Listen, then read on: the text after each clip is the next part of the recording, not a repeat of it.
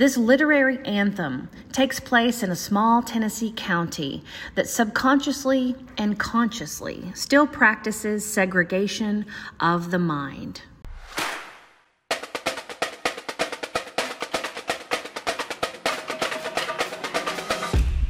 Welcome to Shout Your Cause with Sally Hendrick, a digital magazine where you can get found, get heard, and get inspired with content that challenges us to be globally minded. Our focus is on raising awareness around social justice issues, cultural differences, and to bring you the people dedicating their lives to tackling challenging topics as their way of giving back. Let us be your advocate to make your voices heard around the world. Today I'm going to try something a little bit different. I happen to be writing an historical fiction about my family that grew up in the West Tennessee area, established the canning industry after slavery ended, but was heavily involved in the farming industry, the agriculture, and the success of the South. Because I grew up in Humboldt, Tennessee, a lot of the scenes and the names and the places take place there. Gibson County is the county where Humboldt sits. Other towns nearby are Milan, Trenton, Medina, Jackson, Brownsville, and other places. I'm going to start with a description of the book so you will have a better understanding. The sound of this book is a combination of cheerleading stomps, R&B music, and parade marching band beats that reverberate through your soul.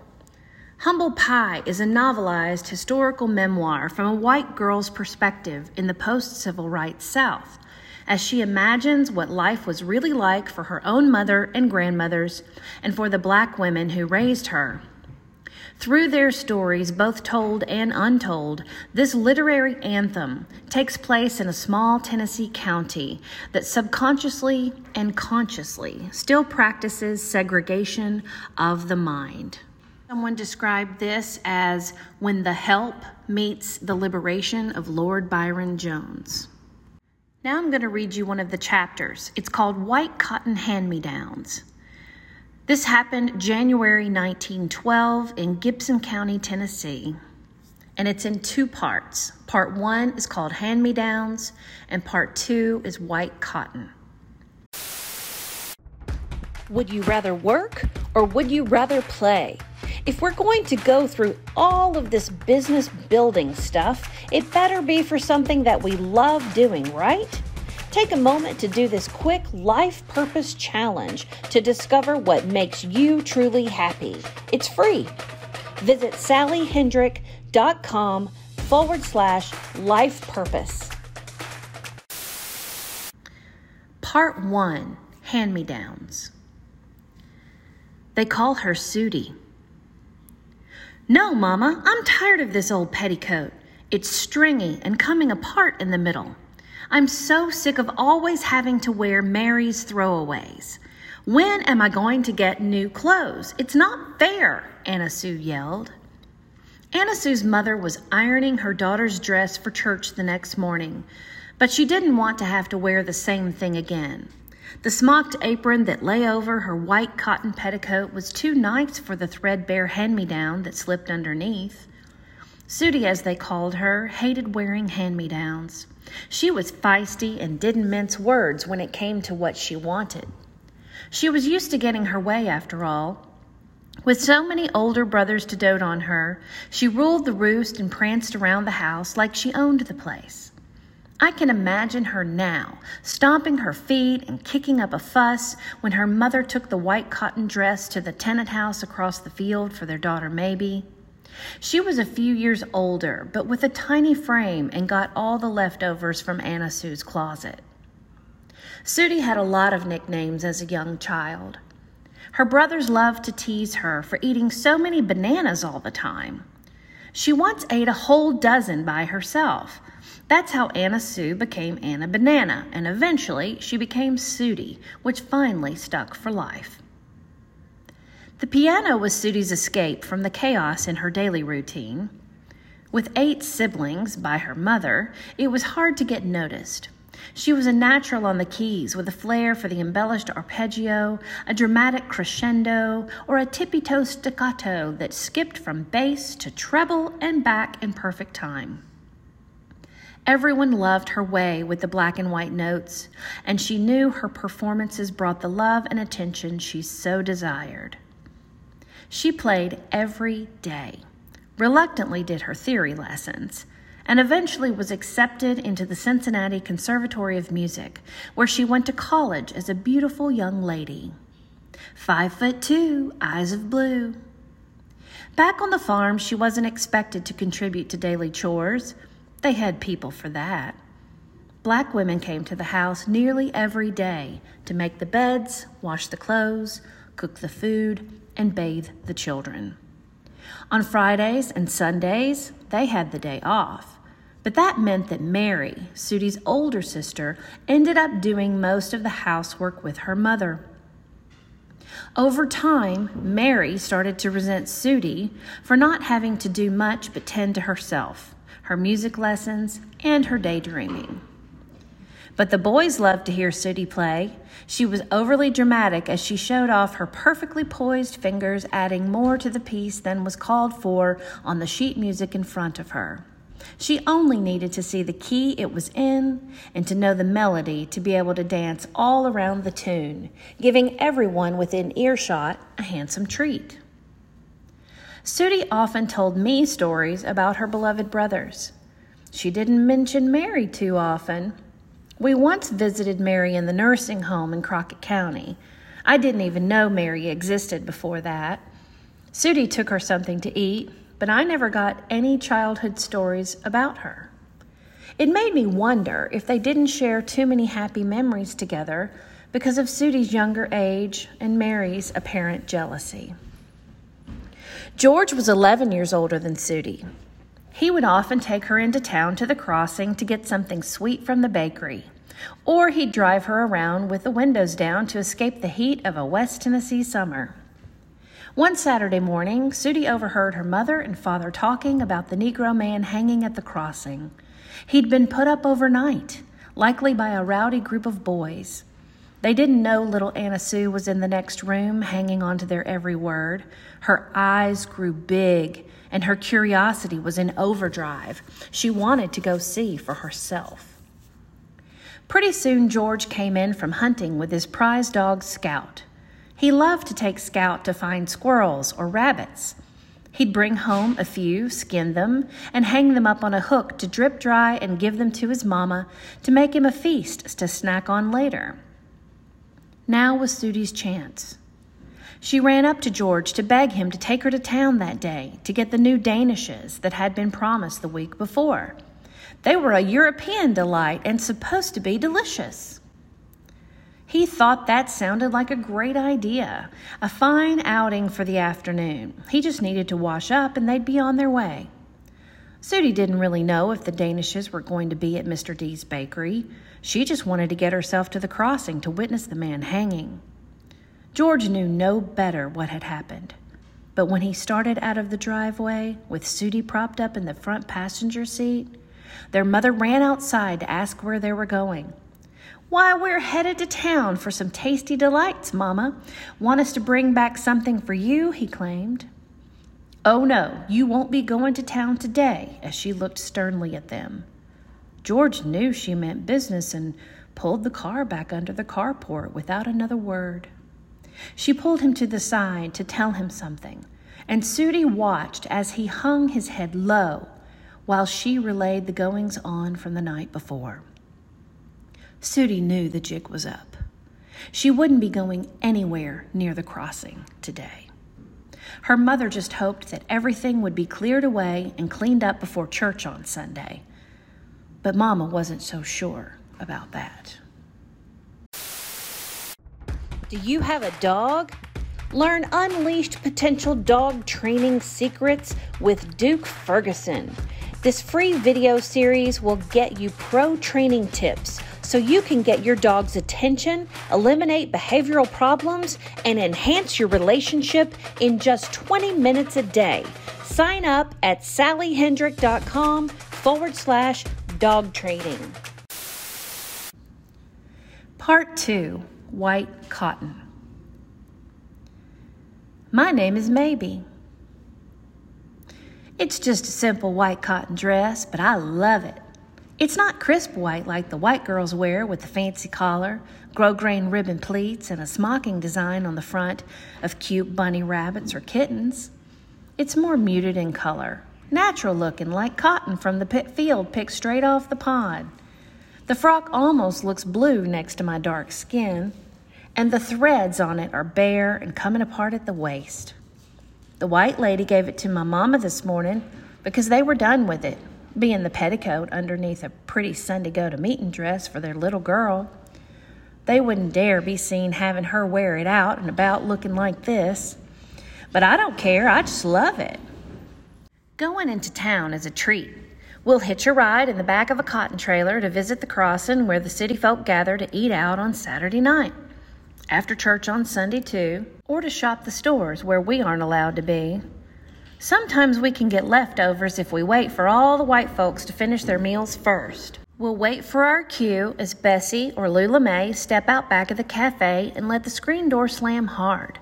That's how we know there's a biscuit or a corn cob, and if we're lucky, a slice of chocolate fudge pie wrapped up in some cloth tied around a stick to hold it all together. Last time we got to go to town, it was my birthday. So Bessie made sure to get us a slice of pie. It was apple, not my favorite. She said she tried so hard to get chocolate for me, but apparently Mr. Jones from the farm 2 plots over from where we live got the last slice, and they didn't have enough cocoa to make another one. But that was okay. I took the first bite, then Daddy had a big bite because his mouth is bigger, but Mama barely had a lick. She said she wasn't feeling like having any sugar, which was a lie, so she gave me the rest because it was my special day. I didn't mind one bit. I'm wearing my white dress tonight, so I gotta be careful not to get any stains on it. I dropped it on the dirt floor inside the house earlier, but it came off pretty easy with a few pats. I forget sometimes to be careful with things, but I'm getting better. Mama said for me to take good care of it since it's all we got. At least I don't have to pick cotton yet, so I can wear the dress any old time I want to. Being only 9 years old, I get to help inside the house. But next year when I'm 10, Daddy says we need an extra set of hands in the field. I'm not sure what he means by that. I already have 2 hands. Where are we going to get another set from? I'm not looking forward to picking no cotton, with its prickly bracts waiting to cut my hands. Man, it stings like a hornet. To escape the suffocating southern air, we dip ourselves in the bubbling creek nearby that feeds the crops. But we can only do it late at night or on Sundays when the little white girl's family from the big house near the road is at church worshiping Jesus Christ with tiny soda crackers and grape juice. Wading in the water is the only way I can sleep, to cool myself off after a long, hot day in the sun. It feels glorious for the cold water to swallow me up. I can't swim, but with it being a creek, it isn't any deeper than my calves at the water's edge. My favorite thing is to lie down on the smooth rocks, avoiding the slick, mossy waterfall that flows off the fallen oak tree into the deeper part where it's slippery. The water flows over me, making me feel so cold that I can feel it in my bones. I climb back up the bank, careful not to slip, then run to the house before I get hot again so I can sleep soundly till sunrise. When I was little, I thought the clouds pooped on the fields and it turned into cotton. I wanted to pick some to take to the lady in the big house for her new baby girl. Mama never would let me near the field, though. She said I'd get there soon enough, but that made me all the more curious about it. So one night when I went to the creek to cool down, I made sure Mama wasn't looking my way. I got to the edge of the field where it near about ended. The bank of the creek sloped down. That's when I pretended to get in the water. But really, I squatted down low and crawled into the next to last cotton row to pick a piece for baby Anna. Ouch, there must be a hornet's nest in here. It sure looks like a nest to me. Blood rose up under my thumbnail. It hurt so bad. I put my thumb in my mouth and felt the tears sting my face as I let myself into the cold water to stop the crying and the bleeding at the same time. That's when I learned why Mama hated picking cotton. When Daddy's not working the railroad, he hates it too. Not that railroad work is any better, but cotton is our saving grace. The man gives us food and this house for it and a little pocket change. But most of all, it protects us from the sun and keeps us cool from the blistering heat, Mama says. Speaking of blistering heat, I sure could use a dip. But I don't get to go to the creek tonight because we're going to town to meet up with friends and feast on chicken and dumplings. Boy, they make your mouth water. Lula Mae picks up the white folks' plates from the tables and scrapes the picked-over legs, thighs, breast, wings, and necks into a pot of boiling water to let the meat fall off the bones. Then she rolls the flesh in a bowl of flour and drops it back into the boiling pot. My mouth is watering just thinking about it. I saw Aubrey leave the house just now. He always stops by to double-check that we're going into town with him later. He better be going to get the cotton trailer to come back and pick us up soon. The sun is sitting at the edge of the treetops already, and the first serving starts any minute. But something seems strange about him today. He's got this weird look on his face, like he's sad or something. Mama, please, I'm so hungry. Can I please get something to eat? No, child, get your hands out of that bin. We're having a good supper tonight, and meantime, you better mind me, young'un. Oh, Mama, I cried.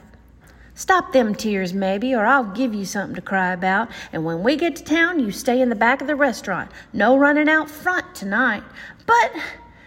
don't you butt me. I mean it, maybe. Not tonight, baby girl. Not tonight. I knew she meant it, too. Finally, Aubrey pulls up next to the cotton field by the tree that looks like a rooster if you sit back far enough and look at it from the north in the dark. We climb up in the back, sit on some bales of hay fashioned into benches. They're prickly on my legs. I should have wore some pants under his dress. But it's so dang hot, I just can't stand it. We get to town, and Aubrey takes us as close to the crossing as he's allowed to. Daddy helps me and Mama down, then he steers us a different way than we normally go. Why are we going this way, Daddy? Oh, that's because we're on an adventure. Daddy's good at venturing around. He knows every nook and cranny from here to Memphis. Everybody wants his advice when they need to take a trip out of town. So if he can, he usually just goes with them to be safe. He doesn't want anybody getting into trouble when it can be avoided. I'm not so sure exactly what he means by that, but I hear stories sometimes at night when he and Mama talk on the front porch and they think I'm sleeping. Pretty soon we come up out of the woods to the back of the cafe. Just in time, too. There's a big bowl of dumplings with steam rising up right where Bessie usually leaves it. I scoop the dumplings out with my hands before anybody else. It's hot to the touch, burning my fingers, so I blow on it until it's cool enough to pop into my mouth to savor. Heaven. This is the sweet reward after a long week in the burning sun. After we eat, I'm ready to run around and find my buddies. But Mama said I can't go running off tonight. I wonder if it has something to do with what she and Aubrey were talking about earlier today. Slam! Our heads all jerk towards the cafe. Lula Mae comes running towards us out the back door, hysterically crying, and tells Mama that poor Elijah Jones is hanging out front, right in the middle of the crossing. Lula, shh! I don't want maybe to know this. Aubrey came by and told me earlier I was trying to keep her from finding out, Mama cried. Oh, I'm so sorry. I didn't mean to. I'm sorry. It upset me so. I had to tell somebody. My heart falls. I know what hanging means. That's what the front porch talks are usually about. Even though I'm not supposed to, I want to sneak around the side and peek. But if Mama catches me, I'll get a switch to the legs. The eating is good tonight. Cornbread, butter. We don't get butter much. Bessie keeps coming out with dish after dish. We try to pick at it, but even the chocolate fudge pie she set out for us hasn't been touched yet. Seeing all those white folk carrying on like nothing is making Mama sick. She steps off in the bushes to throw up her dinner. Daddy runs over and starts rubbing her back. It's now or never. They're not looking my way. My heart is beating in my ears, getting louder and louder with each step I take. I can't hear anything else but a hum of voices in the distance, laughing and yelling. I pick up the pace, almost around the corner, and that's when I see him. Elijah Jones is hanging from a rope, his body bloody and beaten, wearing his dirty white cotton shirt, brown pants, and no shoes, unable to touch the ground beneath him with mere inches to go. Do you want to stand out from the crowd with your content? Come discover how to market yourself as an expert, as a change maker, as a positive influence on other people's lives. With the Exponential Marketing Club, you will learn the ins and outs of content marketing that makes a difference in the world. Visit sallyhendrick.com/club. We gather here today to praise the Lord, says the preacher man with his eyes closed and right hand in the air. Amen, we reply. Everybody's hands are up. I lift up mine too, to reach for the sky or something. We have watched men like Elijah in our community pretending to be happy all the time, Lord. But not all men can participate when we gather to sing songs in the cornfield to praise you, Lord. Hear us as we ask you to watch over our men when they stray. And when they run into trouble, we beg you, Lord, to let them into the pearly gates of heaven, O Lord. Yes, Jesus, they say. I turned my eyes up to look at Mama to see if she heard me say amen instead. Hear us, Lord, as we take the beatings and the yelling from the foreman. Praise Jesus. I got that one right. Help us to not drink the moonshine left in the still to escape the demons in our heads. Hear our prayer, Lord, at the same time. I chimed in by the time we got to Lord. Out with the devil, I pray. Amen, amen, hear us pray. All together, the big finale. On our way back, I can hear Mama say that she could see it coming with Elijah, that he was such a funny, sensitive man, entertaining us all. Yes, he would. That she'd never seen someone so strong, yet so troubled at the same time. His mood would go from hilarious to downright depressed in a hot minute. That the foreman was always picking on him, making him work harder than everybody else. Later in the afternoon, the ladies from 2 other farms gather with me and Mama in the cornfield clearing again, avoiding the woods way back behind the still where those evil boys found Elijah drunk on their moonshine Friday night. We sing and pray some more for his soul to carry on, far away from this forsaken place. Elijah Rock, shout, shout. Elijah Rock, coming up, Lord. Elijah Rock, shout, shout. Elijah Rock, coming up, Lord. They tell me I'm special, that they'll do everything they can to protect me. Tell me who to trust, who not to trust. They're all my mamas. I trust each and every one of them with my life, even though some are more strict than others in the harshness of their voices. I know they mean well, to make sure I don't get pulled into the storm shelter by the foreman and come out with blood running down my legs like I saw Nessa do. They think I'm going to do something someday, that I'll show up all the others with my smarts and figuring. I'll make a difference, they say. I'm not so sure about that. So that is the story of Humble Pie, White Cotton Hand-Me-Downs, one of the chapters. I've got a few chapters written. I've got the outline done, and more is going to be coming.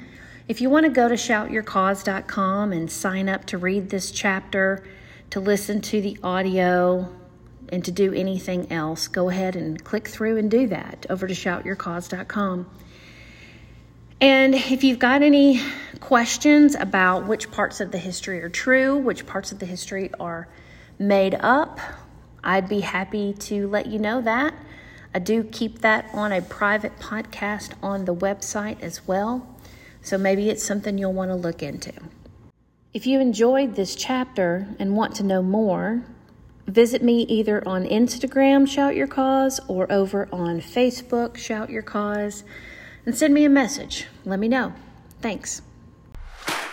Thank you for listening today. My name is Sally Hendrick. Be sure to visit our website for show notes and more information on how you can inspire others. If you would like to contribute content to our magazine, please apply on our website at shoutyourcause.com.